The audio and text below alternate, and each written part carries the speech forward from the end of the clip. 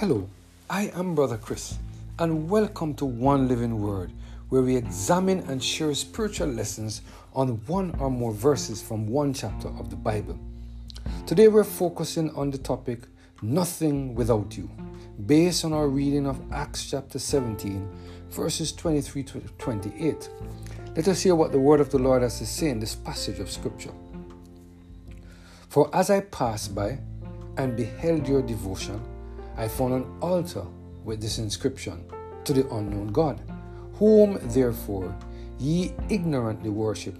Him declare I unto you.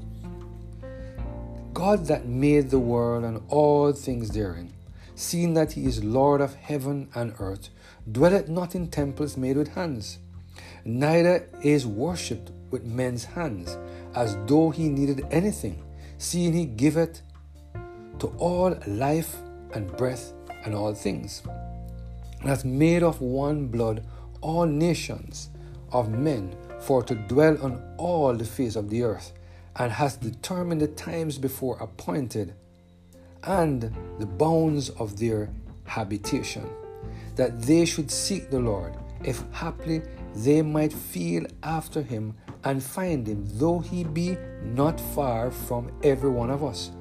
For in him we live and move and have our being, as certain also our own poets have said, for we are also his offsprings.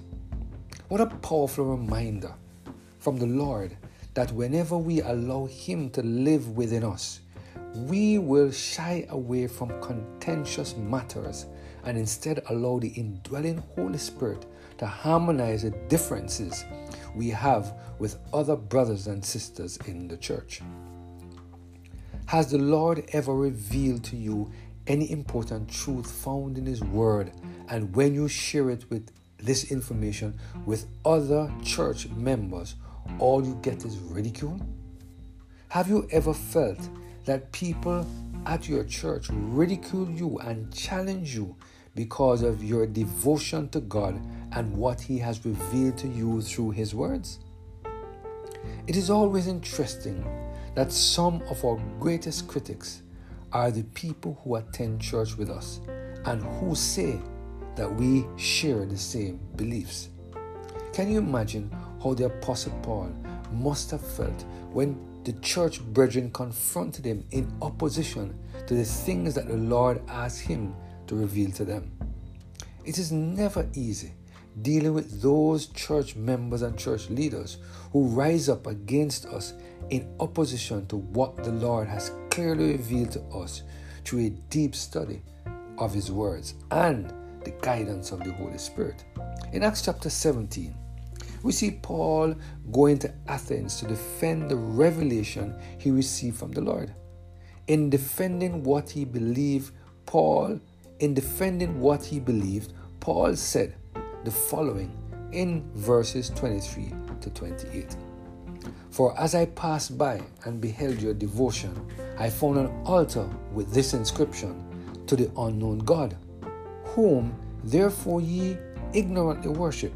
Him declare I unto you, that God that made the world and all things therein, be seen that he is Lord of heaven and earth, dwelleth not in temples made with hands, neither is worshipped with men's hands, as though he needed anything, seeing he giveth to all men and breath, life, and all things, and hath made of one blood all nations of men for to dwell on all the face of the earth, and hath determined the times before appointed, and the bonds of their habitation, that they should seek the Lord, if haply they might feel after him and find him, though he be not far from every one of us. For in him we live and move and have our being, as certain also of our own poets have said, for we are also his offsprings. Matthew Henry, in commenting on this passage of Scripture, said the following: the crime he charged against them is giving that glory to others which is due to God only, that they feared and worshipped demons, spirits that they supposed inhabited the image to which they directed their worship. It is a time for you to be told that there is but one God, who are multiplying deities above any of our neighbors, and mingle your idolatry with all your affairs.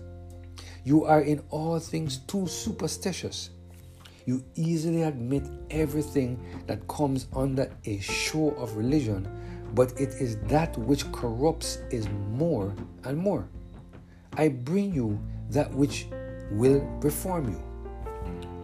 Their neighbors praised them for this as a pious people, but Paul condemned them for it. It is observable how he modifies the charge, does not aggravate it to provoke them. He uses a word which among them was taken in a good sense. You are every way more than ordinarily religious. So some read it. You are very devoted in your ways. Or, if it be taken in a bad sense, it is migrated. You are, as it were, more suspicious than you need to be. And he says no more than what he himself perceived. They charged Paul with setting forth new demons. Nay, he says, you have demons enough already. I will not add to the number of them. Here we see Paul reminding the Jews that God made the world and all that exists in the world. God expects us to worship Him and not the things that we have made with our hands. He also reminded them that it is God we live, and in God we live, and in God we move, and in God we have our being. Without God in our lives, we are nothing. Without God taking full control of every single area of our lives, we are going to find it really difficult to believe His words. You see, my friend, Paul was reminding the Jews that their understanding of Scripture did not come from their intellect. Their understanding came from the Lord.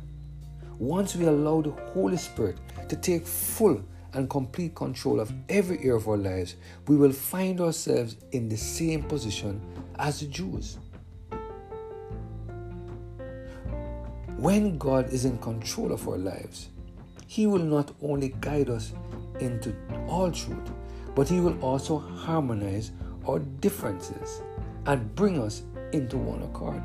I pray that we will continue to allow the Holy Spirit to help us to walk away from the contentious situations that we often find ourselves in, so that God can help us reflect His image in the way we relate to each other.